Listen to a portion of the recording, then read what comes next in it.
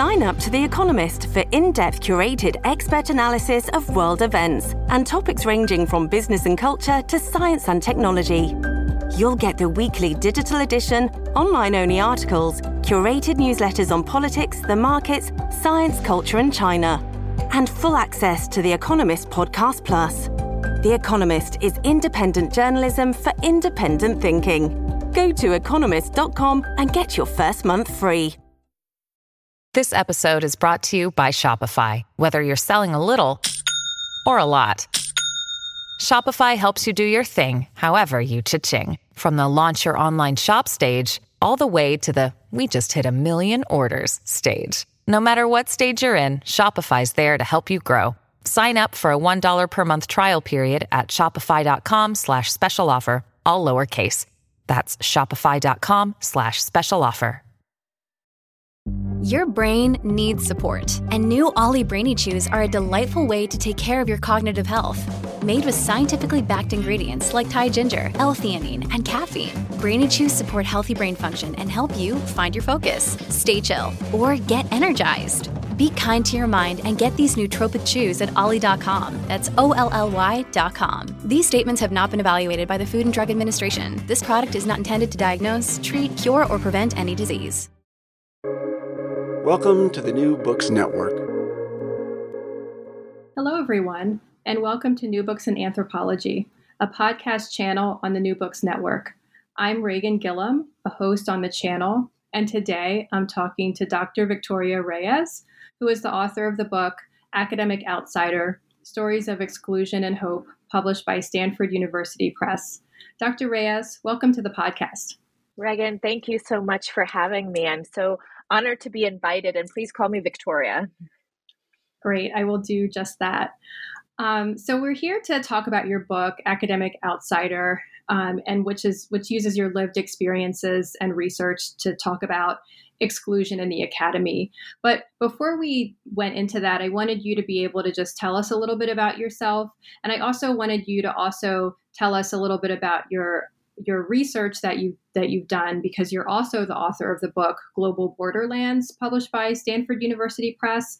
So I wondered if you could talk a little bit about the research that you've done, as well as anything you want to share with us to introduce yourself. Sure, thanks. So I guess I'll just start with the book since you mentioned it. Yeah, my first book is called Global Borderlands: Fantasy Violence and Empire in Subic Bay, Philippines. It came out the second half of 2019. And so sometimes I forget that it was also like the publicity for it was impacted by COVID, just because it was right beforehand. But here I really draw on ethnography, archives, interviews, legal documents, to really study Subic Bay, Philippines as a particular kind of place, right? I'm really interested in legally plural and legally ambiguous places like military bases, tourist resorts, colonial trading forts, special economic zones, international branch campuses, right? Where these laws are legal and plural. And in the book, I document and talk about and theorize how this affects all aspects of life, right? Not just, for example, laws, although I go into that. And I use Subic Bay was a home of a former U.S. Subic Bay Naval Base in the Philippines. The U.S. military withdrew in 1992. It became a special economic zone. And here in each chapter, I really do this comparison between the military base and the Freeport zone in matters of law and jurisdiction in terms of money and authority, right? Kind of trade and who has access, who controls air, space. I'm really interested in taxes, although not a lot of people are, through two criminal cases of U.S. servicemen who, content warning for listeners, who commit sexual violence against Filipino women, talk about kind of romance between foreigners and Filipino women, and as well as kind of children, how they play a role in these legally ambiguous places and working consumption. And so it's a book that kind of touches upon a lot of work, and it's really about this particular kind of place and how it's a place made up of several social worlds and the ways in which legal ambiguity plays a role, and thinking about sovereignty and how that shapes intimate relations as well as consumption patterns. In terms of me, we'll probably get through this in some of the questions, since Academic Outsider is a personal story. It's about me. My mom was 15 when she had me. Mom and my family, my maternal family is from the Philippines. My grandma came over to the U.S. through marriage to a U.S. serviceman. She left my mom in the Philippines until she was about 7 and brought her over. And my mom had me when she was 15 years old. So my grandma raised me, and I'm very lucky to have my grandma now help me raise my kids. And I have an 8-year-old and a 4-year-old. I'm a sociologist. I got a PhD in sociology, but I recently transferred to a gender and sexuality studies department. And I'm really excited, in part because I think that this book may find a better home, or at least maybe a better home or a better fit with interdisciplinary work, when disciplinary conventions would traditionally exclude it. Yeah, thank you. I think that definitely the book will find a home interdisciplinarily, and I think it'll really speak to a lot of different readers and types of readers who pick it up. I myself was very taken with the entire book. And so I can begin, I guess, with the title of the book, which is Academic Outsider. And you define that as being, quote, separated from other academics and from university life more generally by our lived experiences. And I wondered what brought you to write this book, Academic Outsider, and how did you develop this idea or this term, academic outsider? Yeah, thank you. And first, thank you so much for your kind words. This is a really raw and vulnerable book. Really what brought me to writing this was the COVID shutdowns. My solo parent, 2 kids, as I mentioned, they just recently turned 8 and 4. My daughter Olivia was in kindergarten, and James, my son, had just started preschool right before the shutdowns. But before even the shutdowns, the September before the COVID shutdowns in March 2020, my grandma had a heart attack, and it's just the 4 of us. And that really kind of shifted my whole world because she was my rock, and also because she was watching James all day, and, I was the one when she had her heart attack kind of picking up and doing all the kind of care work associated, after she got out of the hospital. And then she had pancreatitis and taking her doctor's appointments and all of this. And so I had to enroll James into preschool. And so he was there starting, I think, in October. And then just a few months later, the March 2020 shutdowns, and, my daughter, kindergarten, she had to do virtual kindergarten. James was back at home.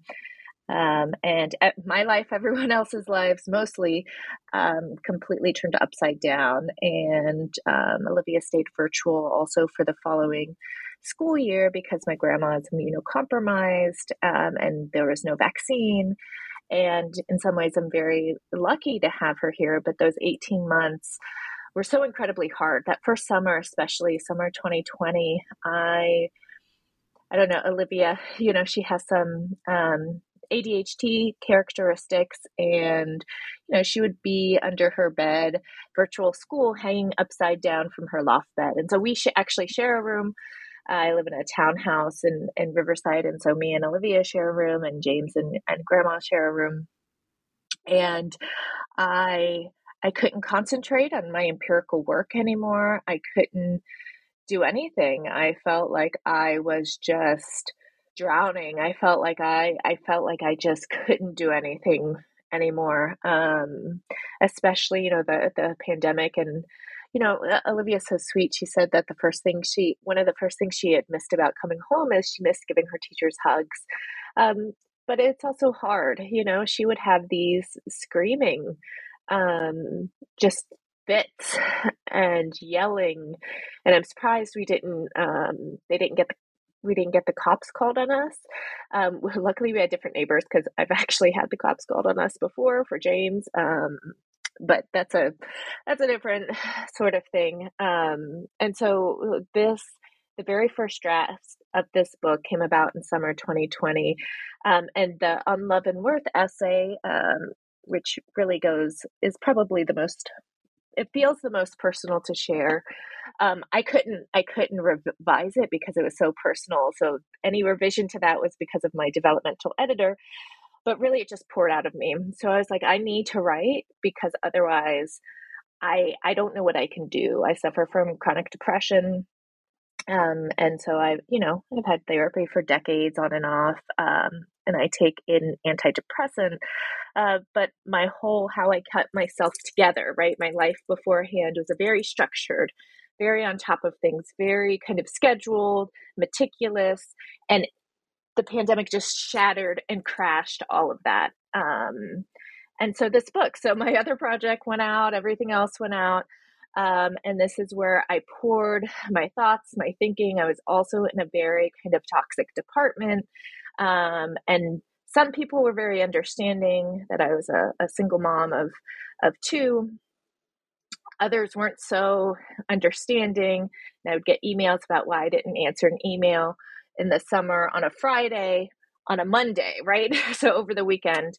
So this book is the result of that, right? The book is the result of me trying to come to terms and thinking and writing and getting all of these emotions and thoughts and working them out on paper. All right, that was a very long answer. And so your second part of that question was, how do you come to develop this term, right? So part of it is I've been reading a lot and really drawn to Black feminism.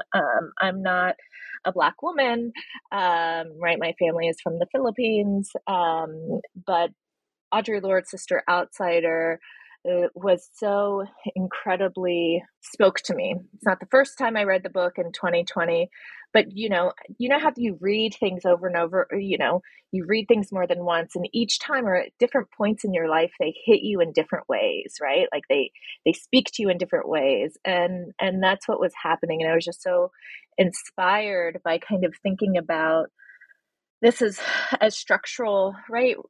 Gendered racism, intersectionality, thinking about Kimberly Crenshaw, Patricia Hill Collins, and Patricia Hill Collins' work on Outsider Within, too, was really influential in thinking about the ways in which I experienced the academy. And so that's so Academic Outsider as the title, as a concept, is an homage to Audre Lorde. It's also, an homage to Patricia Hill Collins and Outsider Within. Mm-hmm. Yeah, thank you. I love that, coming to terms with all of these things that are happening, because that sounds like a very difficult time, and it, it's difficult for all of us, but everyone experiences it differently and for different reasons. And I like writing as a way of coping with that difficulty. Sounds really powerful. And as you said, the book is very, vulnerable, and it's full of all of these personal stories that you shared.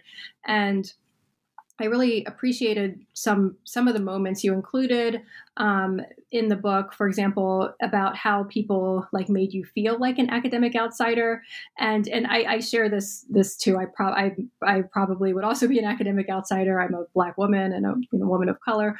And so this resonated with me when you talk about going to social events with other faculty and saying, quote unquote, the wrong thing during casual conversations, and people respond with puzzled faces. People are constantly communicating through their reactions. They're shutting down conversations. They're giving these facial expressions that communicate that, one doesn't belong. And I like this because it made me think, well, how does one know that one is an academic outsider? And then it's like, well, through these different interactions. And then you also share these personal experiences that you just talked about, growing up and with raising your children. And so I wondered why it was important for you to share these experiences throughout the book, or if you wanted to talk about your use of the personal in the book. Yeah, thank you for that. I mean, I think part of your kind of question and the preface to it in terms of being able to kind of empathize and see these similar microaggressions, right, that occur, and the stopping people in their tracks or facial expressions, et cetera, like it's not unique to me. And part of why it's so important to share these experiences is because sometimes, so sorry, I also think very circularly. So this is why my answers are kind of not very linear. But in the former department I was in, I constantly felt like I was being gaslighted, right? Or that I was not living in the same reality as people who were in positions of power, as if I did not just hear what was being said, as if these conversations did not just happen. And part of it is like, again, the kind of interactions that I describe are not unique to me. I'm not the first one to be writing about it. Like there's a long history of women of color and feminisms in particular about academic experiences. And so for me, it was a way to also just work out and share with the world and again, getting it out of me, right? So processing through writing. I love to write. I actually love being an academic, right? I love writing, research. I love mentoring. I love teaching. I love service work, right? People tell me I shouldn't say that, but I do. I feel like I can make a difference. But what I don't like is how people are treated. I don't like how I've been treated. I don't like kind of the politics. And so, it's important for me to share these experiences and I want to, but at the same time, to be honest, I'm terrified. I'm terrified. I want people to read this book and I'm simultaneously terrified. Because these are the kinds of things you're just not supposed to talk about, even though so many of us experience it, right? And so, and everything for me as an ethnographer, as sociology is similar to anthropology. For me, it's almost kind of odd to some people that the more specific you are, the more general you can be, right? So rooting kind of my experiences in very specific examples of what I'm talking about, people can see in those specific examples more clearly rather than in general terms. The other thing is that, I really appreciate, and you might be asking this later, so I apologize. I really appreciate that there's been this long history of like these edited volumes that come out. The most recent comes to mind, and I really love it, is Black Feminist Sociology by Zakiya Luna and Whitney Pirtle. You have Presumed Incompetent, volumes 1 and 2. You have so many of these different volumes. And it felt like slices of people's lives, right? And I know people had so many more stories. So I wanted to build and kind of theoretically talk about how it impacted all parts of my life, right? The separation between the academic and the personal, just like the political and the personal, is false, right? What happens to me inside the university, inside the building, is the same things that happen to me outside. And so this division between academia and the world outside, there is no division, right? Feeling like an outsider is in the world is also feeling like an outsider in academia. The other thing that I wanted to say, and sorry, I know this is a long answer, is part of this is, as we're going in 2020, 2021, now 2022, right? I would reading these advice columns, or I would read these reports, or read on Twitter all of the ways that we can kind of be even more efficient in time management, the ways we can reach out and we could do this and do that. And I was like, I'm at the end of I can't do anything more, right? That it just wasn't about me. So in many cases, like just seeing, right, all of these things happening and then being told like it's up to me to fix it, or I'm just not having, good time management. It just broke me again, and it shattered me, and it kind of also brushed off or like made more weak my level of, I don't want to say being silent, because I am not silent even before the COVID pandemic. I speak out, and I get that from the women in my family, but I just would tolerate a lot more things, I think. And I just, in academia, and I think the pandemic has just kind of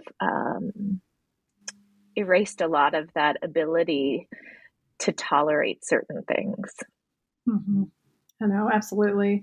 And no, I liked what you were saying about the advice columns as well. And I think you mentioned that in the book. And it there's this idea that, if people are just told what to do, then, then everything will be okay. But it's like, no, because that might help, but ultimately you run into these structural issues, and the way in which the rules can be applied in different ways, that can really trip you up. And so as I was reading your book, I had some different, revelations for myself. And I've been in the, academy for quite, not the longest, obviously, in the world, but for quite some time.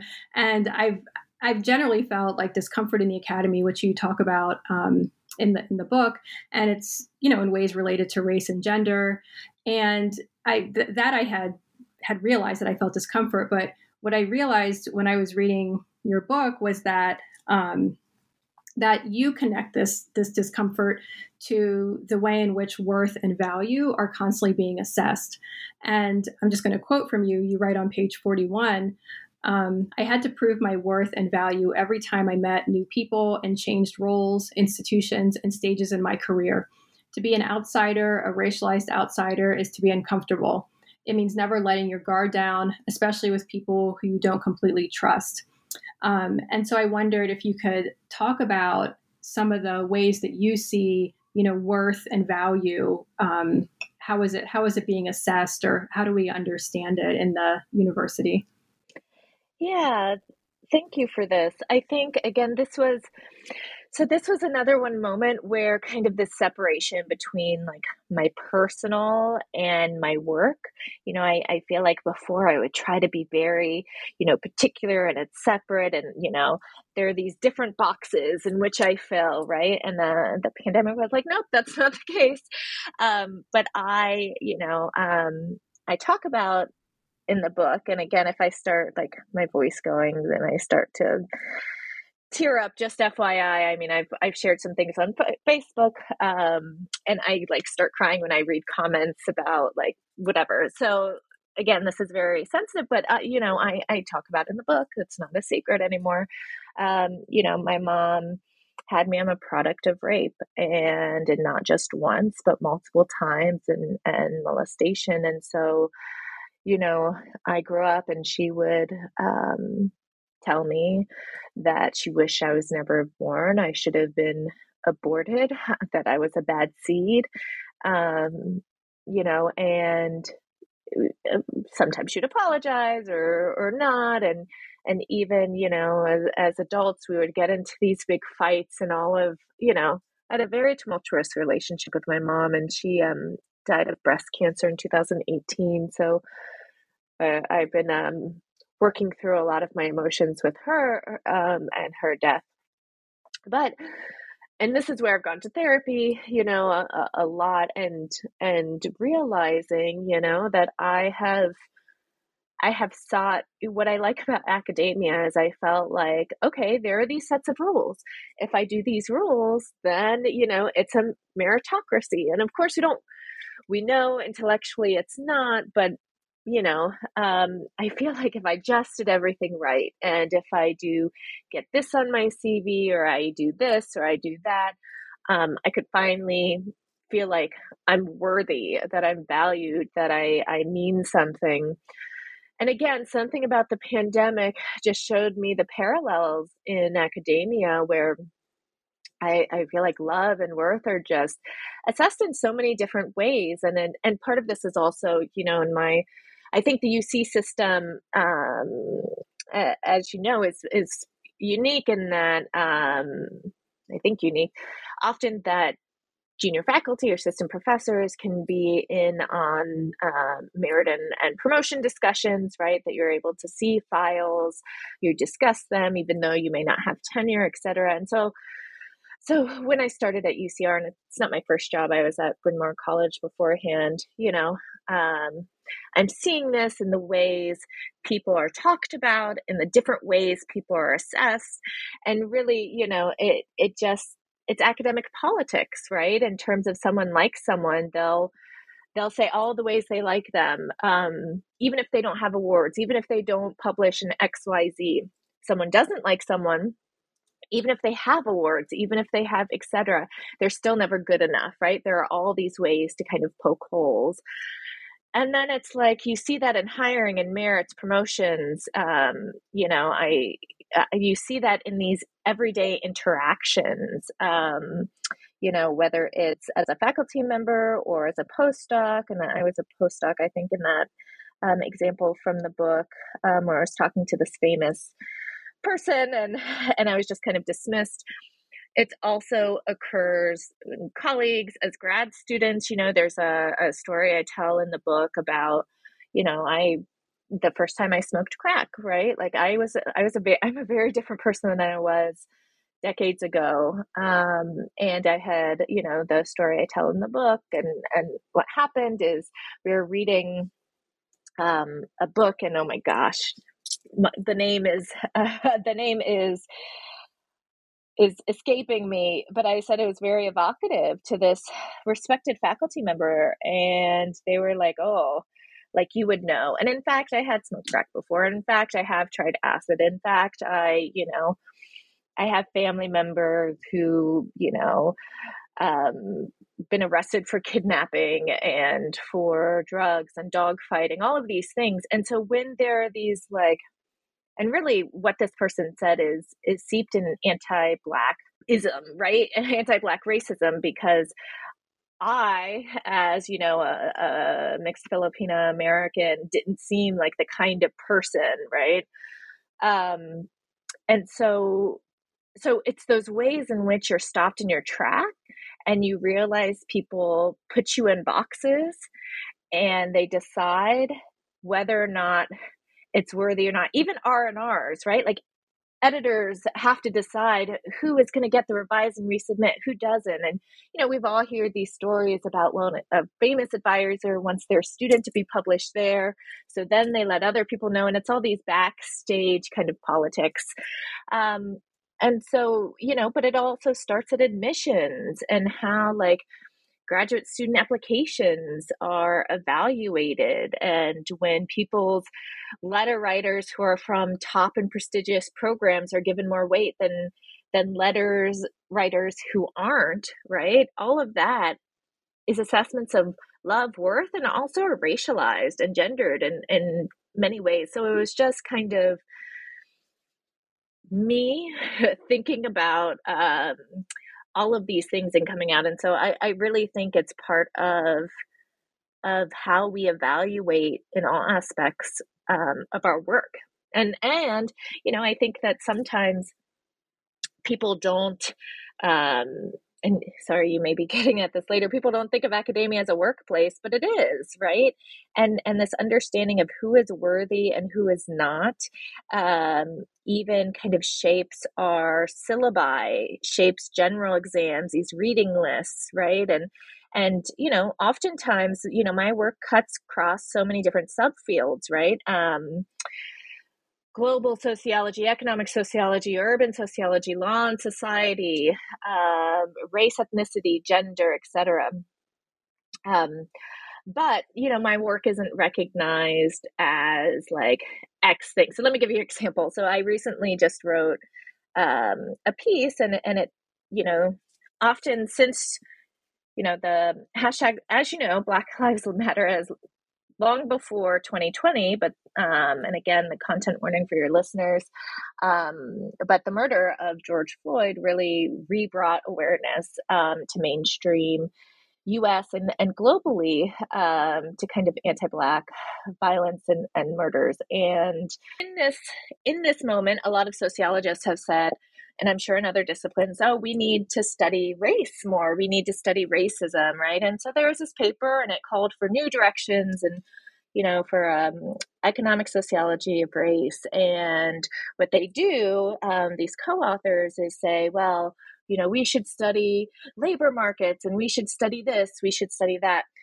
But that's not the case, right? Like that's another way of when we write and who we cite, citation politics are kind of conveyors of whose writings we value and who's not. Because in fact, tons of people, sociologists, but also non-sociologists, have written about race and economic life. And so I wrote this book, this article that's published in Sociology Compass called For Duboisian Economic Sociology, and say that if we really want to reckon with the racism in the discipline, what we need to do is actually go back before we can move forward. And we need to recognize people who we have excluded, and we need to read beyond elite journals, elite books to orient our arguments. Otherwise, you continue to erase, particularly scholars of color and many marginalized faculty who have long been writing about this, but because they aren't published in these top outlets, their writings aren't seen as valued. So anyway, so sorry, that was a long tangent about value and worth, but I really think that it's about everything, right? And how kind of academia is structured, especially since it's so structured around peer review. Mm-hmm. No, I think that was perfect. Your answer. It was great because it connects all of these different levels, and it really and as you say, these kind of conversations sometimes can happen in sort of back rooms in a way, or places that aren't as visible, and so it produces this shaky ground for many of us, and we don't know where to step constantly, and then can produce these like you talk about of being an academic outsider because you don't know which way to turn in a way. And so I thought that was a great answer. And then in the book, you also, you kind of began your answer talking about this, where you talked about, your children and the pandemic. But you talk about, academic motherhood, particularly for women of color. And then, as you said, you also talk about it during the COVID-19 pandemic. And so I wondered if you wanted to say any more about how being a mother, particularly of small children, relates to being an academic outsider. Yeah, in so many ways, I think, because I think just the structure of the modern university, and again, I don't think that I'm the first person to say this, isn't built for mothers. It's built for single white men or married white men who have wives, who take care of the house, who take care of children, who then do editing for them on their books and their articles. If you read acknowledgments, right, that's what you often see. And all of this kind of unrecognized, unpaid labor that goes on in a household. And I think that, being a mother kind of shapes it in all aspects, because one is you're supposed to get parental leave if you qualify for FMLA, or, I'm lucky I technically started at UCR before I began on campus. I started and then took a postdoc somewhere else. And so by the time I was pregnant with my second child, I was able to qualify for UCR and kind of because they had like a year-long sorry, I'm blanking on the name, transitionary period, right?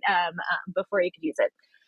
And it's everything from scheduling courses, right? And thinking about, I'm a solo parent and my grandma can't drive. And so I'm the one who has to pick up and drop off my kids every day. And so I can't teach at 7. I can't have meetings at 6. I can't have meetings at 5. too, kind of thinking about, I've had these Twitter exchanges where some people will be like, well, why don't you just, when you get asked to do a review or you asked to do an R&R, just drop everything and look at that. And I'm like, well, that's not so easy, right? Because women, particularly women of color, also have a lot of service requirements.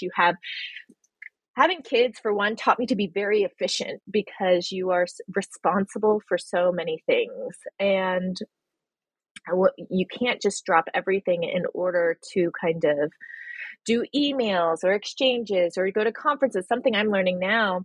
My kids are still young, but Olivia is going to be starting third grade. And now I have to think about, I can't necessarily say yes to talks that I'm asked for, because last year, so she was back in person,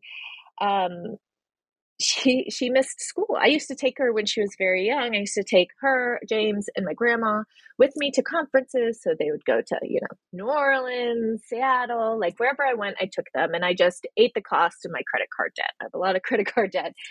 But last year, and this is when I took her to Albuquerque for a conference. And then if I'm not here, my grandma doesn't drive.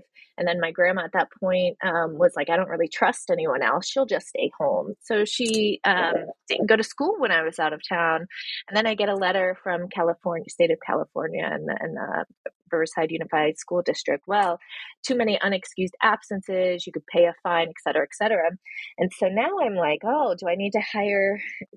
How can I find someone to hire to take my kids to and from school if, I'm giving a talk on a Friday and I'm flown out on a Thursday, and she can't just stay at home, and then maybe it's not worth it because I don't have a second person who can take up the slack. It's just me, it's just me who does a lot of things. And so then I'm like, well, if it's one time, maybe I can ask one of my friends from Olivia's school, my parent friends, and that would be fine. But I can't ask them for that all the time. So, especially being a solo parent, like I just, my kids are in the background. Like I just think like, then it's extra tickets, or then you have to think about field work, like there's all of these ways in which that it shapes so many things. And even just being pregnant, shapes how students see you in the classroom. And,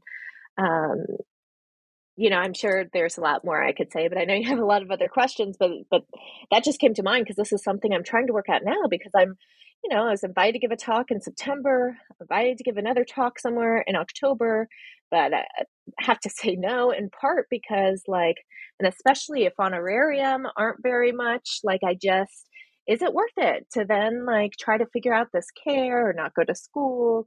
What can I do? And what's hard is, all of these things, are not only good for my career, right? And in evaluations, you're like, oh, this person was invited to give this many book talks or from these prestigious universities from here and here, right? So it's part of just how we provide and document our worth and value as academics. But it's also, it can be fun. It's exhausting. It's emotionally exhausting and physically exhausting. But often, especially if I know someone at the place, even if they're not in the department, I can kind of have coffee or you have dinner with people. But then I get to, thinking about my kids and all of the kind of hassle and arranging and all of this stuff. I'm like, I don't, my grandma's like, it's not worth it. So why, it's not worth it because what are we going to do? And so sorry to go on and on, but this is something I literally just had a conversation with her 2 days ago, and I don't know what I'm going to do. But that's one example. Yeah, no, that's a great example. And it's so difficult in the way that it compounds all of these different issues. So in the book, Victoria, you really include a lot of work from social scientists, sociologists and anthropologists. And you gave us a little glimpse of that in the beginning, in the beginning of the interview, when you were talking about, presumed incompetent and Black feminist sociology and Audre Lorde, and and so you include this research that talks about inequality and how it's perpetuated. And you bring this together with your lived experiences. And as you were saying earlier as well, the university is a workplace just like any other workplace. But so people might think, well, these are the same problems that one would have elsewhere. But I was thinking part of what adds to our frustration is that within the university, at least within certain departments, we actually study inequality and these kinds of marginalizing practices. And, particularly like if you're in a social science area, like sociology or like anthropology, or if individuals don't study it themselves, we're generally familiar with this literature. However, it seems to have little bearing on how departments and schools and individuals, act, right? We continue to perpetuate this inequality. And so I wondered if you see within social science and sociology these potential seeds for acknowledging and challenging inequality in the academy, and also if you wanted to talk about how you bring in this literature into the book. Yeah, I mean, that's a heavy question. I definitely think that there are seeds for acknowledging and seeds for challenging inequalities. But I think that they are so incredibly limited by so many things, right? So I'm very involved in the profession. I really love service work. I am a sociologist. I'm very involved in the American Sociological Association and other associations. And I see people trying, and the problem is, right, that it's not about individuals. It's about the structure, right? It's about thinking of what gets rewarded, right? And what gets rewarded is, for example, in works, is to be novel, right? So let's say publishing in top journals in discipline. What gets rewarded is what's seen as novel, and that itself is racialized and gendered, right? And the exclusion of people who have long talked about, topics are excluded. It takes a lot more work to read. It takes a lot more work, and I'm sure that, I'm always constantly reading, and I know this again goes to my inside self, little girl who's like, I'm not, I'm not worth anything. And nothing I do matters and I'm never good enough, is that I'm always afraid I'm missing something. What am I missing? Who's reading this? Who am I citing? That's part of why even in my first book, I cite from a wide range of fields and disciplines, but that's not rewarded, right? What's rewarded are claims to novelty within a particular, for example, subfield, without thinking about how other people outside that specific subfield have written about the same thing, right? That takes a lot more work. And it's also about, reviewers. Honestly, I think, I think that there is a lack of empathy, that there's this huge lack of empathy because academia is so driven by the individual model. I also think particularly, and not in an essentializing way, but particularly for white faculty and white men faculty, but also white women, is as faculty of color, other marginalized faculty, enter in and get challenged. Okay, I'm not really making sense because I'm trying to think of too many things. But what happens is, and I'm not the first one, I reread, what is it? Pedagogy of the Oppressed.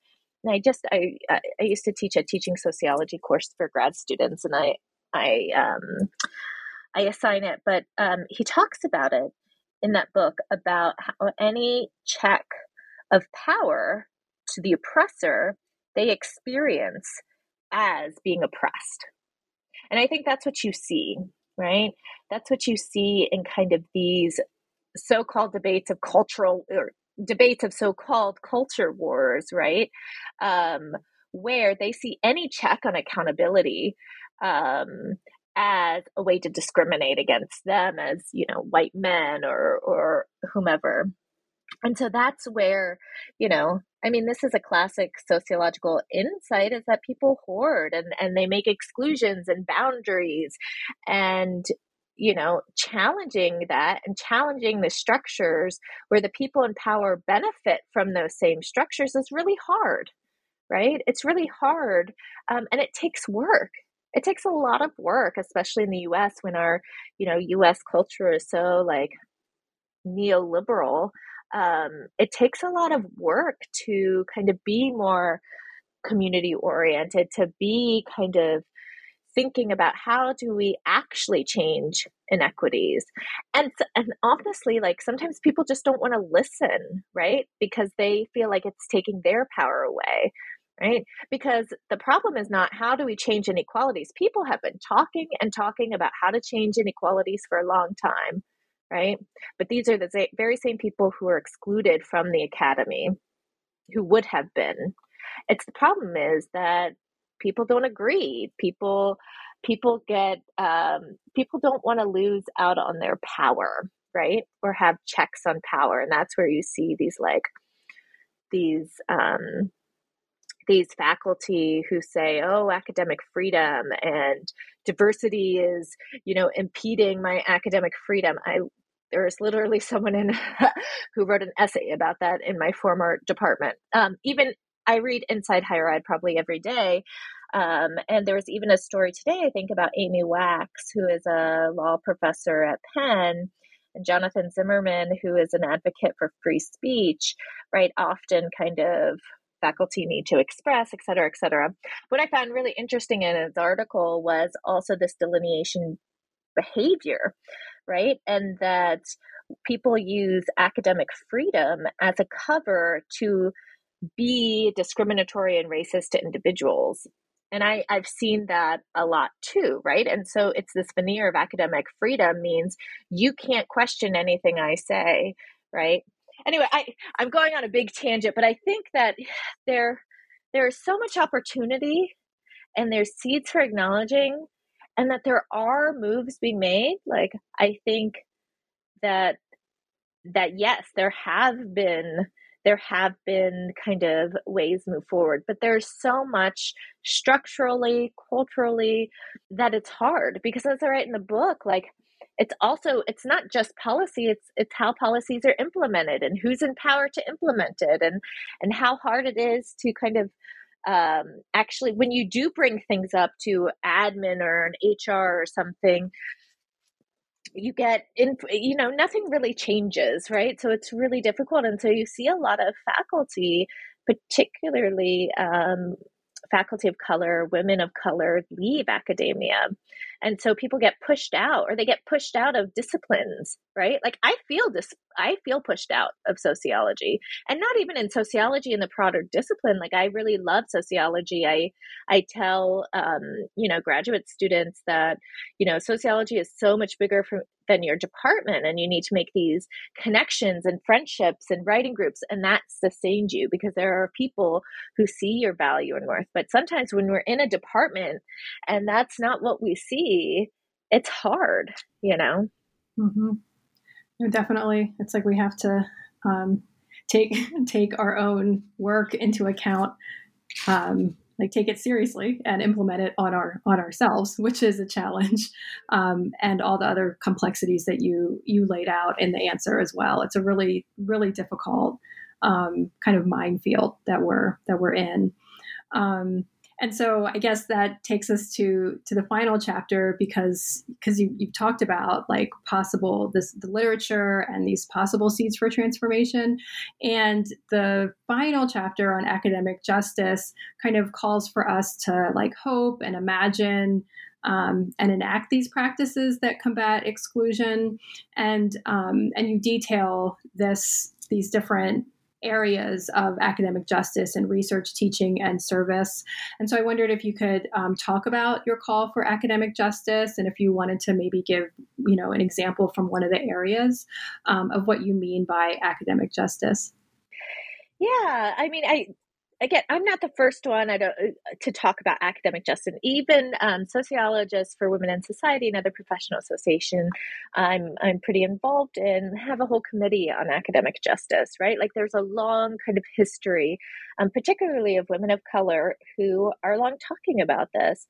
And I actually rewrote this entire essay to center it on Black feminist sociology that just came out, I think, earlier this year, like in January maybe, and I read it and I just thought it was so inspiring that I rewrote this essay to kind of center the call for a loving sociology, to what does it mean to listen to Black women, to what does it mean to, have empathy and to kind of joy, and also just treat each other with respect and dignity. I mean, for me, all of these different practices I outline, that's at the core, is to treat one another with respect and dignity. And why is that so hard? It shouldn't be, right? But that, I think, is at the core, and that gets back to the love and worth.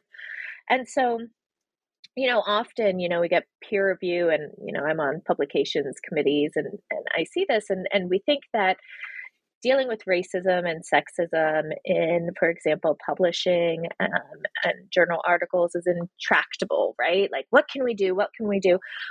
Actually, there's a lot of things we could do, and things that people have already written about, like COPE, or like I cite this one person who gave a webinar at National Center for Faculty Diversity and Development, who is a journal editor, and outlines all of these practices, right? It calls on a lot of extra labor from the editor, but these things about, like, if you receive a review that is steeped in racism, sexism, and not in necessarily the overt ways people think of, but in the ways in which, like, the subtle ways, or how things are evaluated as and dismissed so easily, right? That there are ways, like the editor, if they don't want to ask the reviewer to change anything or to think about tone or et cetera, that's fine. But the editor can say, don't listen to this person, or I understand that this is problematic. Don't pay attention to it, or it's some acknowledgement, something like that would go a long way, right? Besides, like, who are you asking for reviewers? I mean, that's the other thing. You're asking for reviewers, people who are gatekeepers, who think that more for other people is less for themselves.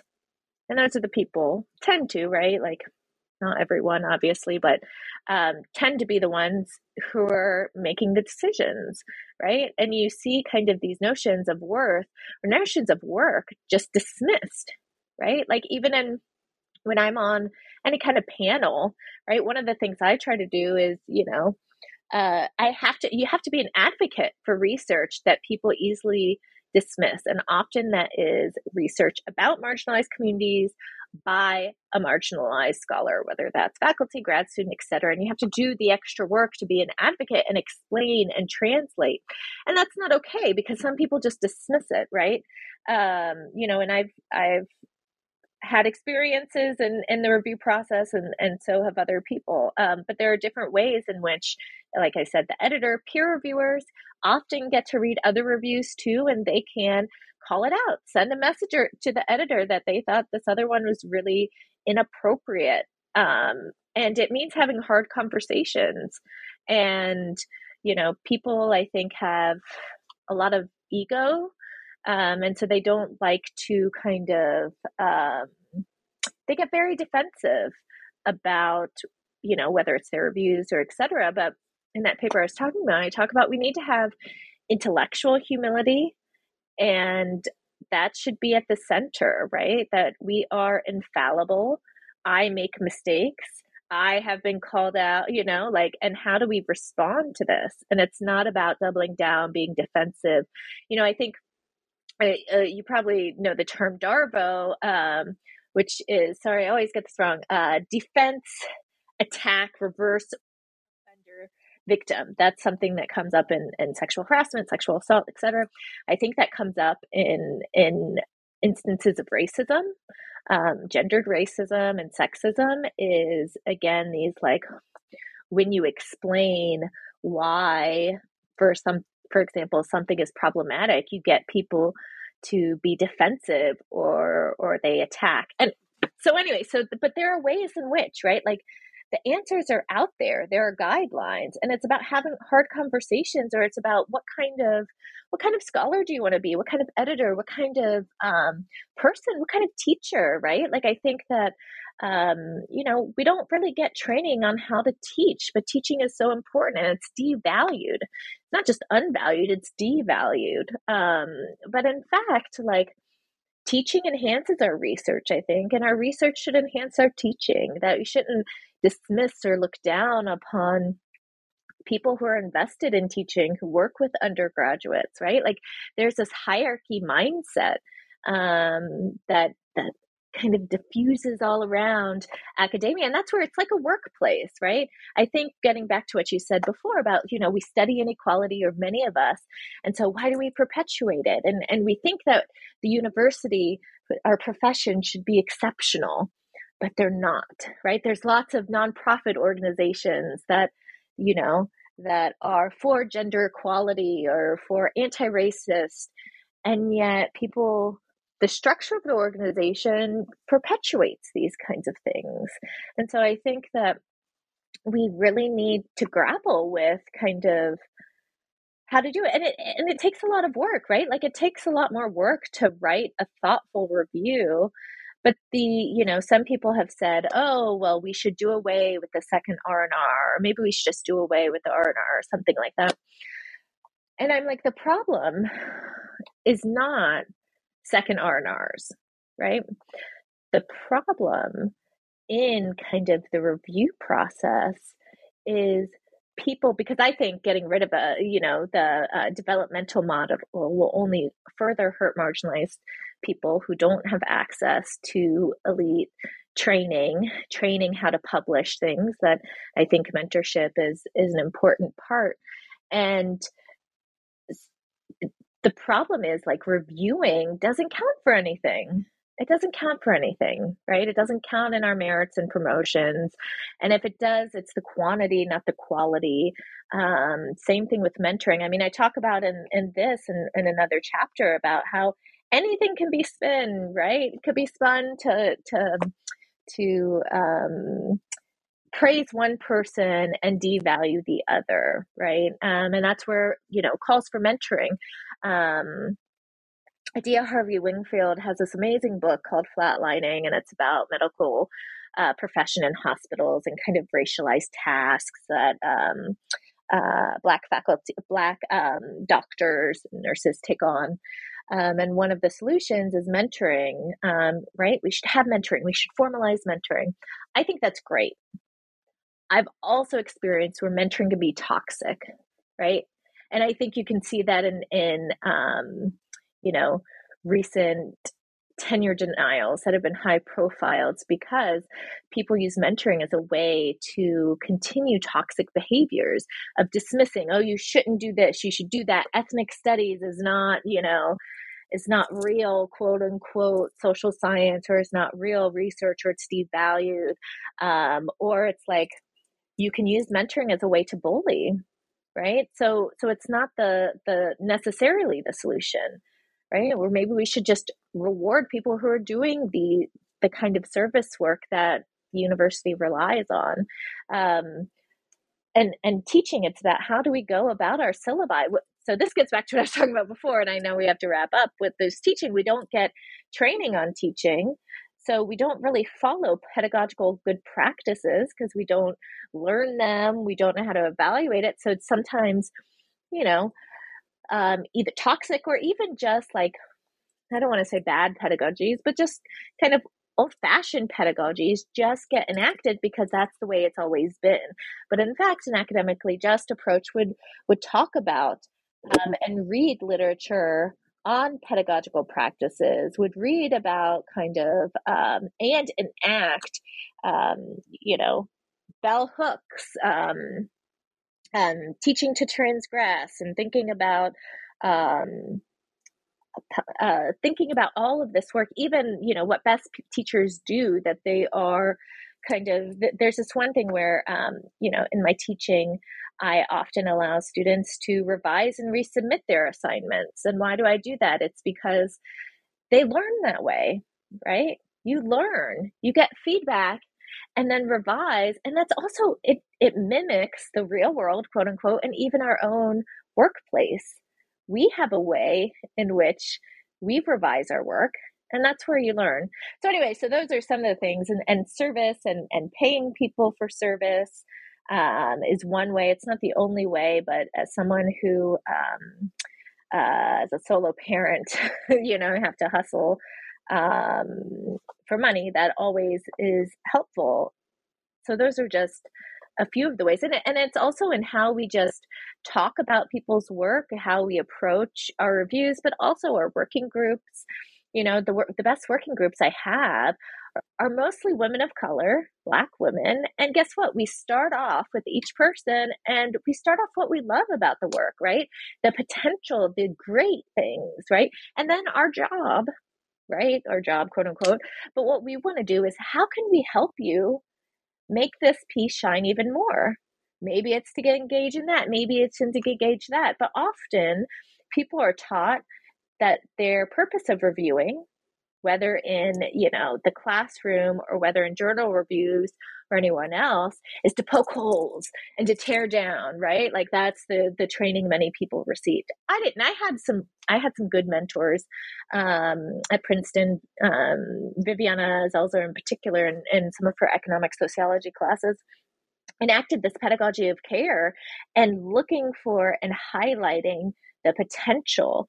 And I valued from that, right? Like I've published in some top journals, and it's because I've had reviewers who saw the potential, right? And helped me. And that's how I was able to do that.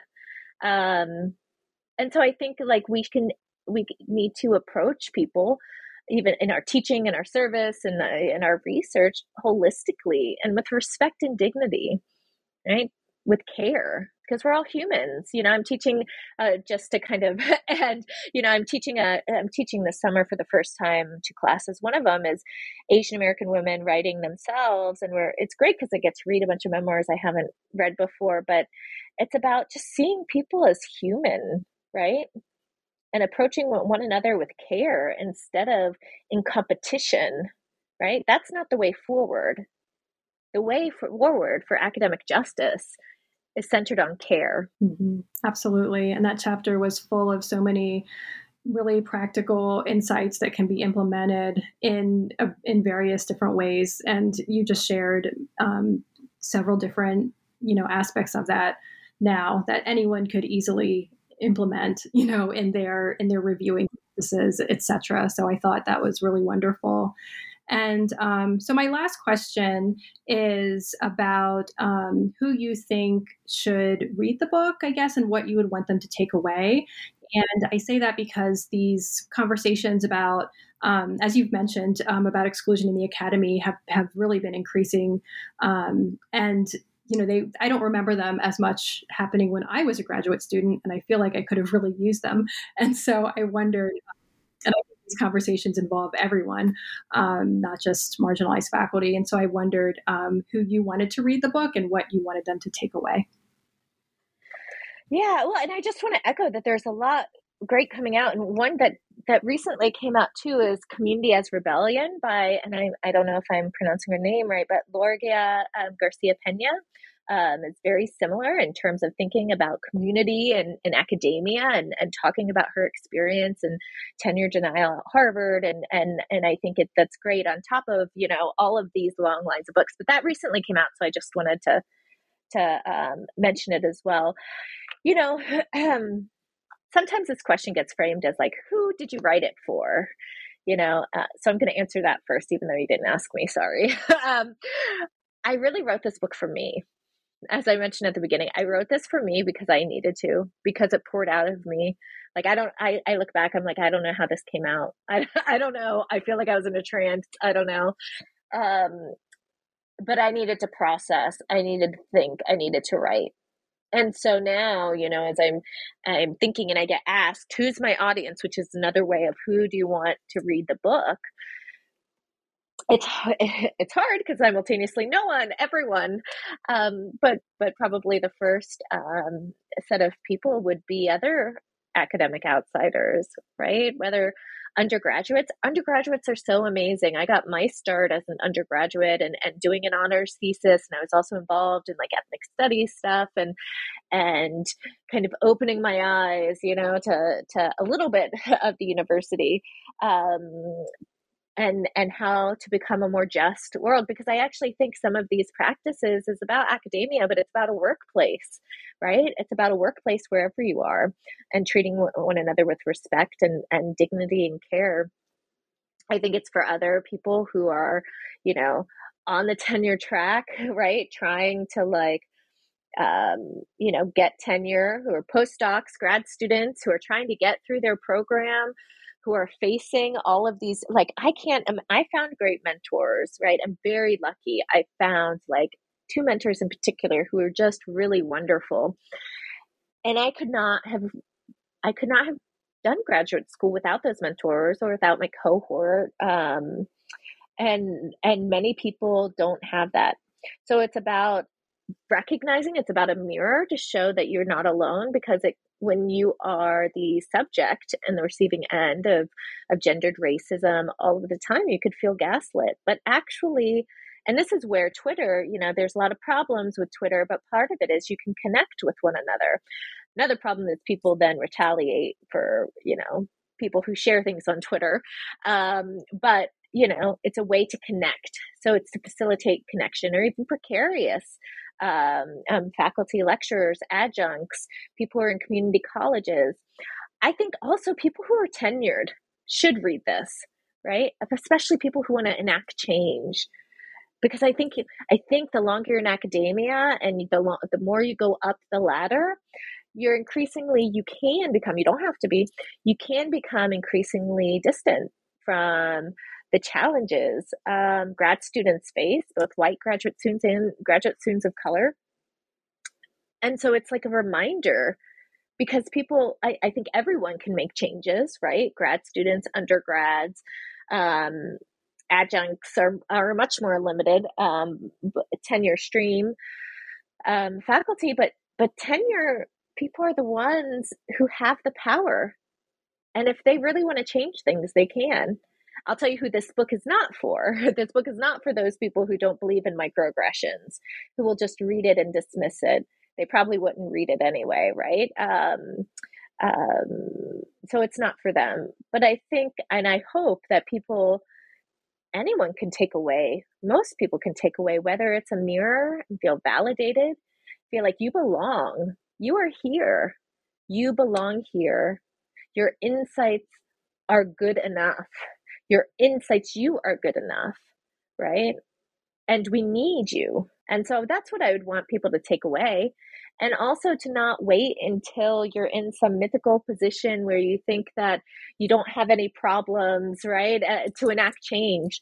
That actually there are ways we can enact change, and we can create communities starting now. We don't have to wait, right? We can be, I know this is kind of hokey or cliche, be the change you want to see, but it is, right?